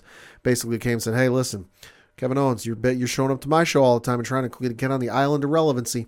I'm coming to you. And it's going to take more than just a Raw locker room to stop me from finding you. So then there were segments and vignettes throughout the night of, the Usos, Jimmy and Jay, Sammy, and Solo Sikoa backstage beating the holy hell out of basically everyone. Mustafa Ali got beat up. Elias got beat up. He got his guitar shattered over his back. Andre Chase. Chase, you! From NXT got beat up. He was backstage apparently from some main event tapings. Dolph Ziggler and Cedric Alexander got beaten up. But in terms of in the ring, you had Angelo Dawkins and Montez Ford of the Street Profits teaming up with Akira Tozawa to take on the Judgment Day in Damian Priest, Dominic Mysterio, and Finn Balor. You had the Street Profits and Tozawa emerge victorious, winning in 8 minutes and 58 seconds. Not the story of this whole little segment, though. After the match was over, and you got the Street Profits and Tozawa going back up the ring, Rhea Ripley hops out of the ring and marches over to Akira Tozawa for attacking Dominic Mysterio during the match and says, hey, the fuck you think you're doing? And punches him in the face. She's like, you want to fight? Pick a fight with me. Get in the ring. We're going to have a match. And everyone's like, the fuck? This actually going to happen?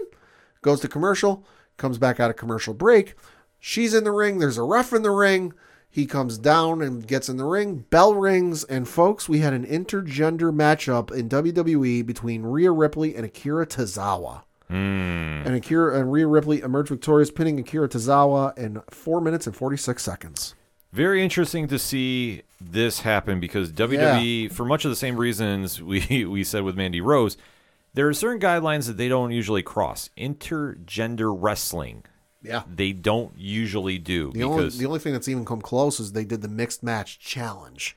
on Facebook a couple years ago, but even that wasn't male versus female. It was pretty much, there were male participants, male and female teammates. What was it? Asuka and The Miz were one. Yeah. But once there was a tag or somebody else got in the ring, they had to switch up no matter what was going on. Right. So you haven't really seen this since Jeff Jarrett and China, if I'm not mistaken. And that was years ago. At least, yeah. So this was kind of very surprising to see. I mean, I never have a problem with intergender wrestling. I don't either. I mean, I've seen enough of it on the indies. GCW does it extremely well. Right.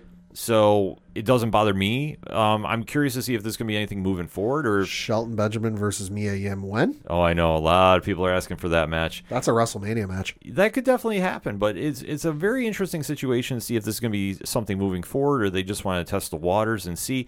Because at the end of the day, the advertisers and the powers that be that are investing in the company are going to have the final say about if this is going to be a thing. Because if they start having people threaten to pull sponsorship deals, they're going to step away from this. Right. Well, and I know I speculated to you and Rich off air if this would happen, and I was surprised it happened. I was even more surprised. This was in the first hour. This wasn't after 10 o'clock or something where it might be a little safer to do. The kids might not be awake. No, they did this literally within like the first half hour of the show. Another matchup you had take place was the OC and Carl Anderson and Luke Gallows take on Alpha Academy with Chad Gable and Otis. OC emerged victorious. Again, not the story though, because once the matchup was over, you had the OC along with AJ Styles and then also Mia Yim in the ring, kind of celebrating, raising their arms like, "Hey, we won!" Out comes the Bloodline, which I know this is a matchup and thing fans have wanted for a little while. OC versus Bloodline. The Bloodline, Mia Yim got out of the ring. Bloodline started beating the holy hell out of everybody. Adam Pearce and some of the officials, quote unquote, came out, hey, get out of here, hey, get out of here. And while they were going, apparently AJ had snuck off at some point because I did not see him sneak off from this. But once they were going back up the entrance ramp and they were getting ready to leave, AJ came out from the side, basically it looked like from maybe the audience, and tried to leap over the officials and attack Sammy. So that's set up for a matchup later in the night between Sami Zayn and AJ Styles. But OC versus Bloodline getting teased, maybe?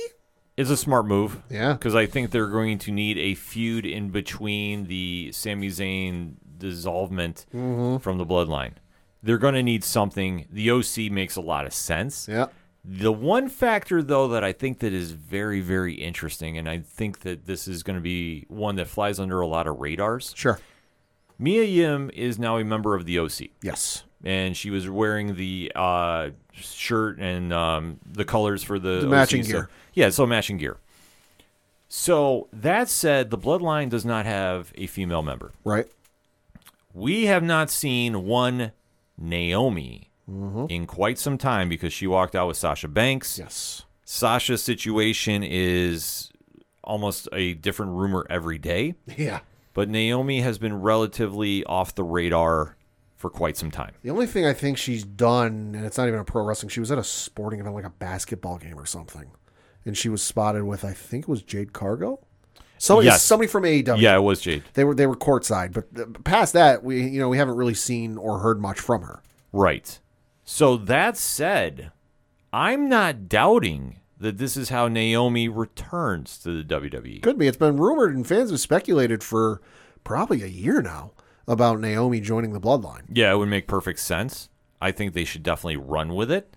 There's an instant storyline you can plug her in right now, and you can definitely have some fun matches going into Mania season.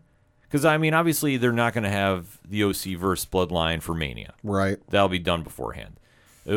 Closest you might see is Elimination Chamber. Yeah, maybe. That might be the latest you see it running through. But in that meantime, this makes a perfect sense to do. If you want to do it at the Rumble and have a bigger impact when Naomi comes back, I think it's a great move. She's awesome in the ring, and I think this would be a huge, huge way to come back. Because like I say, we expect her to return when Sasha does, but I don't think WWE is going to do that. I think now it's a separate case because Sasha's is ever evolving, and like I said, I don't want to get into that. Yeah, it's a ball of wax. Yeah, it's a very messy rumor express every single day with that. So next up was a ladder match between Dexter Lumis and The Miz. This, of course, was Dexter Lumis's money and Miz's money. Basically money on a pole match, almost essentially. Yeah. Where the winner got the money back. It was almost double or nothing. you could say. Yeah. But you had The Miz emerge victorious, pinning Dexter Lumis in 18 minutes and 31 seconds, although with a little bit of help from the returning Bronson Reed. Yeah, this was surprising. Well, to a degree. I didn't have Bronson Reed coming back. Obviously, he's been in New Japan Pro Wrestling doing some things. Right. He's been working the indies. I know when he was released, he was very, very upset. And, Yep. I mean, rightfully so. I mean, Yeah. you take your craft very passionately and you get let go. This is a situation that he definitely had every right to feel a certain Yep. way about. But it was great seeing him come back, and this is another one that Triple H was very, very high on when he was in NXT. Now, coming back with The Miz, he has a good storyline to go right into. He kind of fills in that role with Ciampa, whatever's going on there, because I know Ciampa's still... Some sort of surgery, I think. Yeah, he's dealing with he's going to be out for some time. Yeah. So this makes a perfect plug and play. So Yeah. it'll be interesting to see how this works out, but especially for somebody who most notably pinned Okada, Yeah. which I completely forgot until I heard the Uncle Dave. Yeah, Uncle Dave brought up, he pinned Okada, and the other thing from Uncle Dave, too, because some folks were wondering, well, wait, wasn't he signed with New Japan? According to Uncle Dave Meltzer, he was on a per night or per appearance deal with New Japan, so he wasn't under contract. Yeah, see, that I can't remember. I don't know if he did sign a long-term deal. He's been kind of off and on. Apparently not, because he's in WWE now. Yeah, no, it's and you know what? That's smart on his aspect. Yeah. Because if Bronson felt that he had a chance to come back, obviously when the Vince drama was going down, I think a lot of people that got released were keeping their options open to return. Because I think with Triple H coming back, there was going to be a wide speculation about who could come back and who can't. Yep. So Bronson Reed will do some big things when he's back at the roster. Yeah. Very interested to see, but him versus Dexter Lumis on an early feud is not a bad thing. And Lumis, while this was a loss, it wasn't a bad loss because there was one point where The Miz took him out, put him through the table, and then started burying him alive in like every ladder and chair and anything he could get a hold of. You know that old spot. They bury him and usually they win because the person doesn't usually get back up from that. Lumis got up. They made Lumis look like a monster. See, Lumis is such a tricky character. I don't know what long-term what they're going to be able to do, but say you can plug him in certain areas. Sure. And he'll make something happen there. I am interested to see what he does moving forward, though. Because like I said, his character is so weird that it's going to be a challenge to pull off and really keep fresh. Yeah. Next up, you had the matchup that was set up earlier in the night between Sami Zayn and AJ Styles, with Sami Zayn emerging victorious, although with a little help, because duh. Pinning AJ Styles in 12 minutes and 34 seconds. The aforementioned help I mentioned was from one Solo Sikoa, who entered through the audience, caused a little bit of a distraction, helped Sami pick up the win. Good matchup, though. Yeah, very good matchup. Had no issues with this at all. And then in the co-main event, you had Bayley taking on Becky Lynch, where you had Bayley pin Becky in 14 minutes and 36 seconds. The thing I got out of this, it was a good matchup between the two. Honestly, really good matchup. But the promo backstage Becky had was very good. Basically, like, hey, let's cut the BS. You, me. Let's not get anything else involved. But obviously, the Damage Control did get involved. They were thrown out at ringside though at one point, so that was fun to watch. But good matchup between the two. Solid match. I mean, you knew what to expect out of those two. Yeah. And then in the main event, obviously, because this show did take place from Des Moines, Iowa, where they debuted a new Seth Rollins shirt, which, gotta say, that shirt, really fucking nice. That's Seth Rollins coming through the cornfield, saying with the wording on the shirt saying Iowa's own. It's a pretty goddamn good shirt. Check it out. That's cool. You did have Seth Rollins come out because, hey, it is his hometown, looking like Hugh Hefner. Look, if you don't believe me, folks, try and find a photo from last night. Tell me I'm wrong. Was a bright red velvet-looking bathrobe-looking thing. Mm-hmm. Fucking screamed Hugh Hefner. But he came out, was like, hey, Iowa, cutting the hometown thing. Theory interrupted him because, of course, he did. Reasons. Hell of a promo between the two about talking about the mountaintop and how Seth's fallen off of it. He goes, yeah, I have been to the mountaintop. I have seen all there is to see. But here's the thing. I am the mountaintop. You highly recommend you check out the promo between the two. But in the midst of all of this, we thought the Bloodline had left for the night. No. In come the Bloodline to attack, because Seth kind of brought it on himself. He mentioned at the start of his little promo where he was in the ring by himself. Oh, I saw the Raw locker room getting beat up all night, but they missed me. Well, in comes the Bloodline to kick his ass. He kind of goes, oh, hey, Theory, let's put that aside for a minute. Let's deal with this. So they're in the ring. Seth takes off the robe. He's getting ready to fight. Theory looks like he's getting ready to take off the jacket he's wearing. He's wearing like a suit jacket or something. He's looking like, oh, they're ready to put aside their differences and fight. But if you've watched wrestling for any amount of time, you could see this coming from a mile off. Yeah. Theory put the jacket back on, walked out on Rollins. Rollins puts up a valiant fight for a little bit, about 30 seconds or so, fighting off Jimmy and Jey Uso. Out comes Kevin Owens, though, for the save. And Pierce is trying to get the bloodline out of there. He goes, and Seth goes, "Hey, Kevin, you thinking what I'm thinking?" And Kevin goes, "Yeah, I think I am. Seth Rollins and Kevin Owens versus the Usos tag match." So that's set up for the main event. There was a little bit of back and forth between the two of them backstage before the matchup, though, bringing up, "Hey, we were," and I recommend you check out the clip where they're like, "Hey, we were a really good tag team before. Why did we break up?" And Kevin goes, "Are you kidding? It's because you attacked me and tried to take my matchup, take my spot at WrestleMania." Seth goes, "Oh, that wasn't me." And Kevin's like, "No, I'm pretty sure it was you. You were wearing a jacket and everything." "Jacket? That doesn't sound like me. I never wear jackets." Kevin goes, "I'm 98% sure it was you." "Oh, well, there's still a 2% chance it wasn't me." Seriously hilarious comedic timing between the two. Yeah. But you had the matchup take place, and you had Kevin Owens and Rollins emerge victorious, pinning the Usos in 10 minutes, 56 seconds, although with some added interference from Austin Theory. Duh. Yeah. Because reasons. But you did have Kevin Owens and Rollins emerge victorious, and hell of a main event. Yeah, it definitely capped off the show in a nice way. Like I say, they were trying to really turn the narrative back from the Mandy Rose controversy into positive TV. Because, they did kind of have this lingering around, too, on SmackDown as well. SmackDown was solid. The only thing I had complained about SmackDown is the masked intruder that attacked Liv Morgan. Yeah. Because they didn't show who it was on screen. They did it for the digital content. Mm-hmm. And it turned out to be Xia Li. Oh, okay. Yeah, which I was like, okay, this is kind of interesting because obviously they're setting up some things heading into Royal Rumble season, right? But I thought overall, they bounced back nice with two good shows that are definitely going to carry through, obviously, the holiday season, and then obviously we start heading to the Royal Rumble as soon as we get to January. The thing I should note too is after you had the main event on Raw, Sami Zayn was at ringside. He did enter the ring with Kevin Owens celebrating. He had his back turned. Owens did notice Sami and took off his wrist tape, but they did kind of lock eyes for a minute. But Sami left the ring and regrouped with the Bloodline. So they are still teasing the old reunion between Owens and Sami. Telling you right now, it's going to be in Montreal, and that place is going to explode. Oh my God! It's going to be one of the loudest pops you're ever going to hear in pro wrestling. Please. That being said, hit us up on the hashtag ODPHpod. What is your thoughts about the Mandy Rose controversy? And what's your thoughts about the current state of the WWE? Thought they had two really good shows going into the holiday week. And obviously next week's Monday Night Raw is going to be a best of.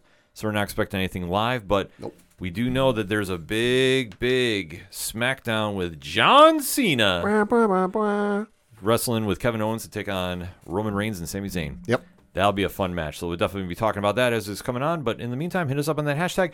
And also remember to head over to odphpodcast.com and make your voice heard for the 2022 Brody Awards, because that award show will be taking place the first show of the new year on January 3rd. So you definitely want to make sure you're subscribing to 607 TWS and get your voice heard and then hear who won the prestigious awards. That said, we're going to take a quick break. We'll be right back. Welcome to the Couples Conversation Podcast. My name is JT. My name is Madison. And this podcast is exactly what it's titled. It is a couple having a conversation. We talk about life, we play games, and we love to make each other laugh, giving you a reason to laugh too. Exactly. We record every Sunday and publish our episodes every Monday, so you can find us on every major streaming platform that you find podcasts. Apple, Anchor, Spotify, wherever you can find us. We hope that you enjoy these episodes. If you want to have a say in our episodes, you can send us a question by hitting us up on Twitter at ccpodcast_22. We love to see you there. Coming back for the final segment on this edition of the ODPH podcast. Pad, what you got? Got to talk a little local minute, obviously, because looking into the Federal Prospects Hockey League, which is the league our Binghamton Black Bears play in the Empire Division. Still in second place. Danbury's still in first place with a record of 16-1-2. Binghamton in second place with a record of 14-5-2, so playing very well in the standings there. And looking at their schedule for games this past week, they did have a game on Friday at home against the Watertown Wolves, where they lost by the final score of 5-2. And then Saturday they were on the road playing the Delaware Thunder, where they won by the final score of, listen to this one, 8-4. Whoa. They've got a couple of games, they got one game coming up this week because of the holiday. They play on Friday, December 23rd, 7 o'clock Eastern. That is at home against the Watertown Wolves, where it will be ugly sweater jerseys night. And then also Santa Claus is going to be in the building, so you could definitely give a look out for that. They then are off until Friday, December 30th. So this will be your last chance to see them during the holiday week before they come back next week. For more tickets, information, and all that good stuff, binghamtonblackbears.com.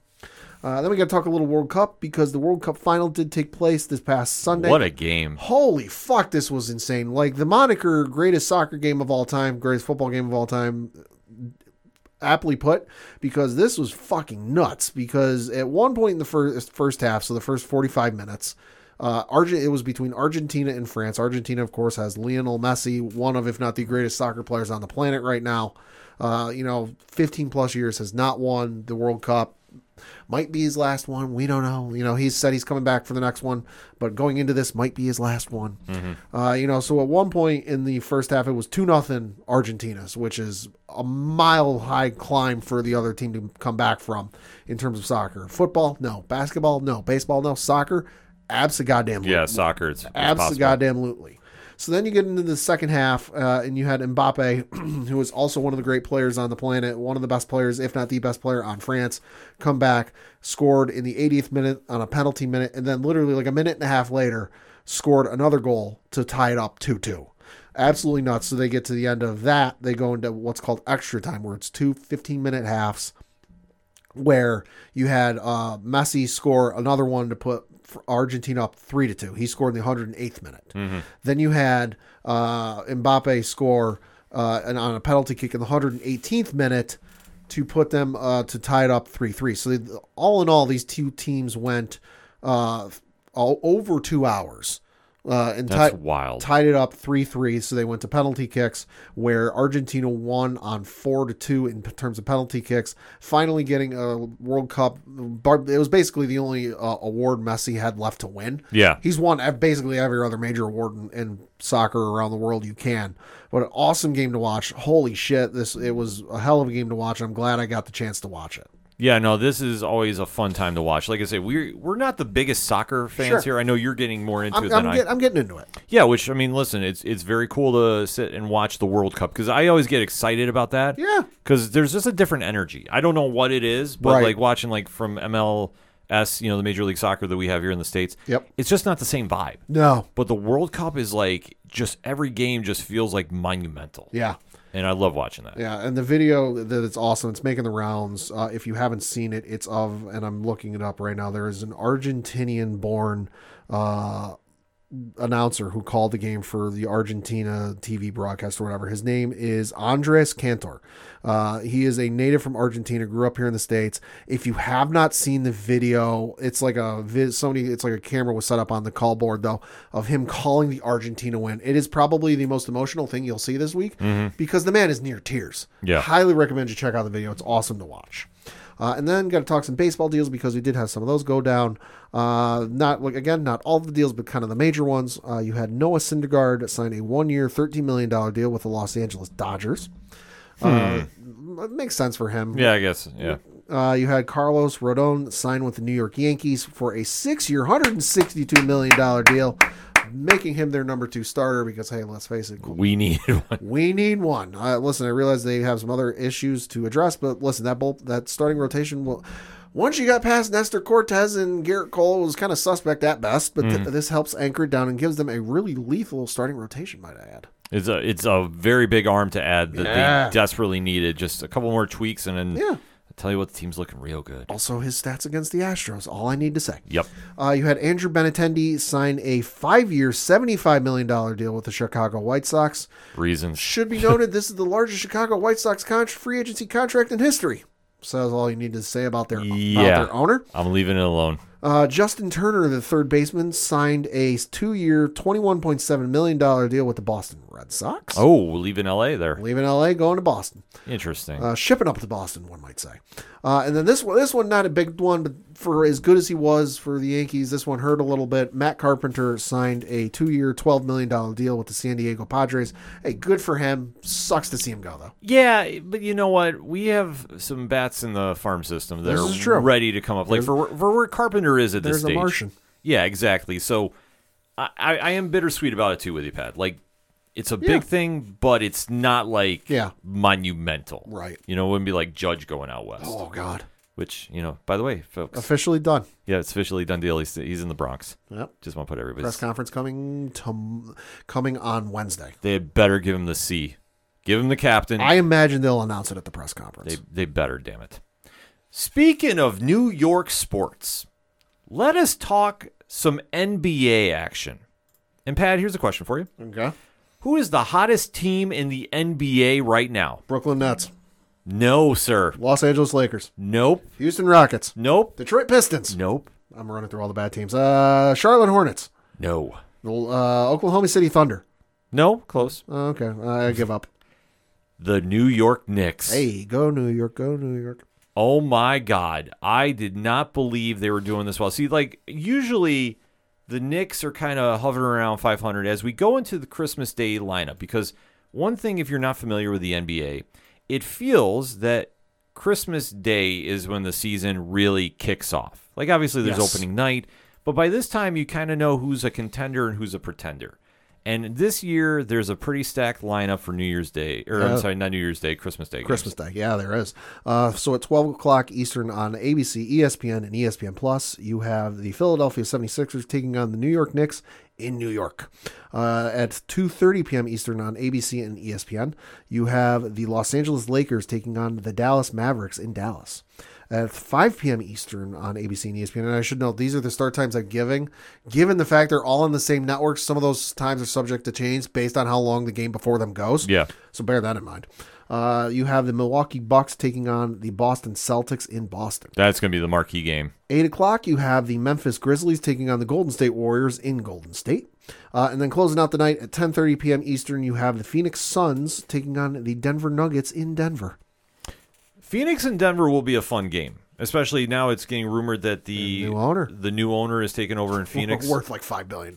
Yeah, so that's breaking as we're going on to air here. So be interesting to see what this goes. Matt Aishba is going to be the new owner for $4 billion. Yeah, I would say he's buying the team for $4 billion. According to a Forbes article I saw, dude's worth like $5.1 billion. Yeah, so he's going all in about this. Hey, more power to him. So this is a very big deal. And for the Phoenix Suns, I mean, they're going to be a contender for a while. They're a very young team. Memphis is nothing to sneeze at. They're number one in the Western Conference right now. And you take a look at the East, though. I mean, breaking down the top 6 teams, Milwaukee and Boston are separated by a half game. Right. For best record. Yep. Cleveland is up there, flying under a lot of radars. Donovan Mitchell, obviously, leaving Utah coming there was the big move that they needed. Only 2 games out. Yeah. Brooklyn is 3.5 games out, but like I say, they are on a 6-game winning streak. Yeah. Then you have Philly, which is 4.5 back. And then at that number 6 spot, the New York Knicks 7-game winning streak and counting. Only 5 games out? Yeah. And this is just astonishing because the Knicks, we always know, have the talent. Can they put it together on the floor? They haven't really been able to. Not since the 90s. Not or 2013. Well, you thought that a couple years ago we were making the strides. Yeah. And then last season, things did not go well. Things were held together with duct tape and a dream. Yeah, Kemba Walker did not produce as we all thought he was going to, being the big free agency signing. The young talent that they have with Obi Toppin and IQ were supposed to take over, and I don't know if it just didn't mesh with Thibodeau's system that he has in place there. But now, the guy that's really put the team on his back is Jalen Brunson. Currently averaging 20.8 points per game, 3.2 rebounds per game, and 6.2 assists per game. Yeah, he has really stepped his game up. They're looking phenomenal, and I'm super excited to see what this team is going to do. And also, Julius Randle is playing like the Julius Randle of 2 seasons ago. Averaging 22.5 points per game, 9.1 rebounds a game, and 3.6 assists per game. Yeah. this is the team that we're waiting to see. And they can hang with the elite of the Eastern Conference. Am I going to say that they're going to win the chip? Well, as a belligerent Knicks fan, yes. Yes, I am. But realistically, I am interested to see how long they can keep this momentum going. Yeah, let's just read off some of the scores during this win streak. So they started the win streak beating Cleveland 92-81, Atlanta 113-89, Charlotte 121-102, Sacramento 112-99. That was a big game too. Chicago 128-120 in overtime, and then Chicago again. The first game was on Wednesday. This game was on a Friday. They beat the Bulls on Friday by the final score of 114-91, and then most recently on Sunday they beat the Pacers 109-106. And they got a tough game tonight. Golden State's at the Garden. I'll say they got Golden State at the Garden, and then I'm looking at their schedule. They've got the Toronto Raptors on Tuesday. Yeah, or Wednesday. Excuse me, Wednesday. So they can definitely put together some more wins. Do I think they're going to go on like a crazy win streak? Well, as a belligerent Knicks fan, Lakers, look out! They're coming for that record. You never know. Or no, sorry, it's the Warriors now. Right, but I think in all honesty, this team is actually showing me signs of life, which I want to see. Like I say, they have such a good young nucleus. Yeah, and RJ is RJ. If he played more consistent, I'd be more happy. Sure. But it is what it is. But from what I'm seeing right now, they're finally gelling. Like, this is the team that we've been waiting 2 years to see. Right. And granted, they're winning ugly in certain games. The Sacramento game was a great game. I think that really kind of showed what they had. But the Chicago back-to-back ones, right? Even though Chicago is not good at all, it still showed that the Knicks can find a way to win and scrap. And that's what they're going to need to do if they're going to hang with the East. Because right now, if you look at that top 6 lineup of who's on win streaks, 5 of those teams have 2+ win streaks going right now. Right. Well, and you got to know, too, a lot of teams from the Atlantic Conference, the Atlantic Division, I should say, in the Eastern Conference are in the playoffs. You got the Boston Celtics at the 2, Brooklyn Nets at the 4, 76ers at the 5, and the Knicks at the 6, and even the Raptors are knocking on the door at 10. Yeah. Good God. Because this year they're continuing to do that whole play-in tournament, system, which is confusing as all blazes. But basically, all we need to know, 7 through 10 are going to play each other. The 7 through 10 are going to play each other on the third Tuesday in the month of March. Yeah, so what would we chalk that up to, Pad? Reasons. So that being said, it'll be a fun thing to watch. And going into the holiday games, this is always a fun time, even if you're not a super big NBA fan, to just tune in the games and watch, because everybody really starts showing out. Everybody really takes it up a different notch because there's nothing else going on sports-wise. No. Except this year, there's like a little NFL action. There's a couple of NFL games. Yeah, but usually they avoid this, and this is just the NBA's day. I think it's just because of the fact that the day, Christmas Day, falls on a Sunday this year. The only games you have, so we mentioned the NFL, you've got the Packers taking on the Dolphins at 1 o'clock on Fox.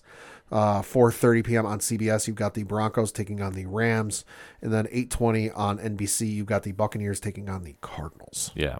So there's a lot of options to watch on Sunday in between Christmas dinners. So you can definitely make some time to check out some of the great sports action. And if you're a Knicks fan, you have to be excited.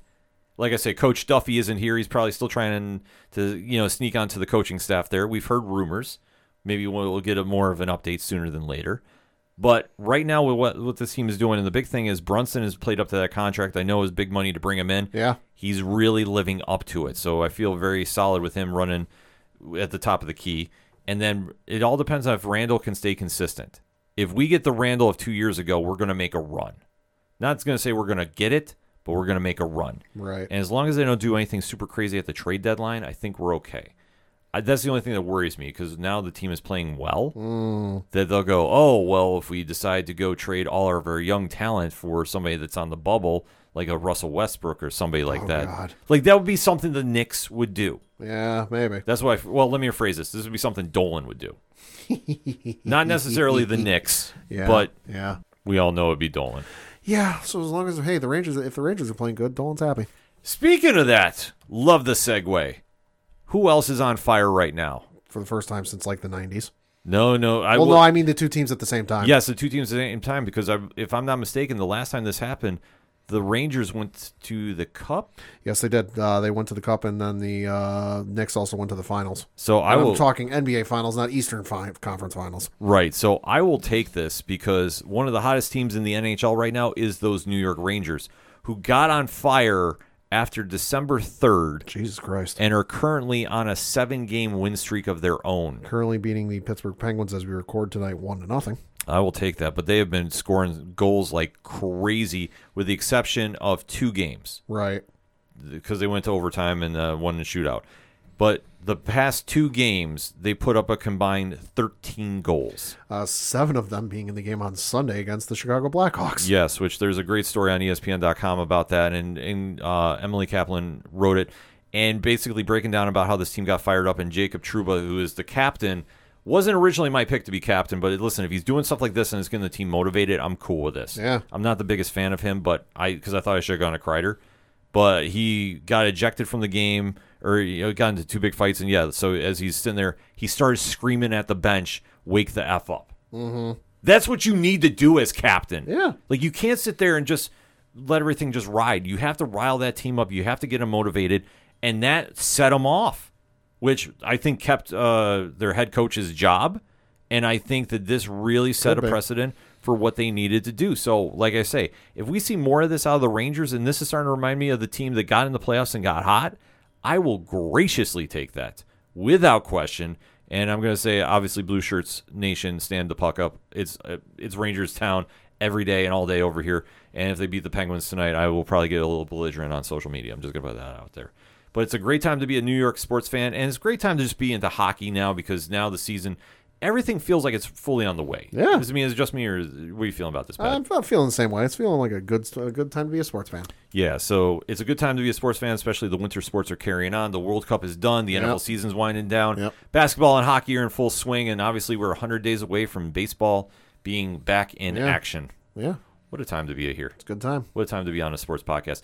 So that being said, if you want more ODPH content, it's very simple. Swing on over to odphpodcast.com, join the conversations, and if it's anything and everything that we do here, whether it's Patreon, TeePublic, Parlay Points blog section, directory, classified, music section, you name it, if it's ODPH, you can find it at odphpodcast.com. That's all for this week. For the one and only Padawan J. Fuck the Astros, and happy birthday, Liz. I'm your host, Ken M. Happy holidays, everyone. Please be safe. Please be healthy. And we'll see you next time here on the ODPH podcast, better known as the Ocho Duro Parlay Hour.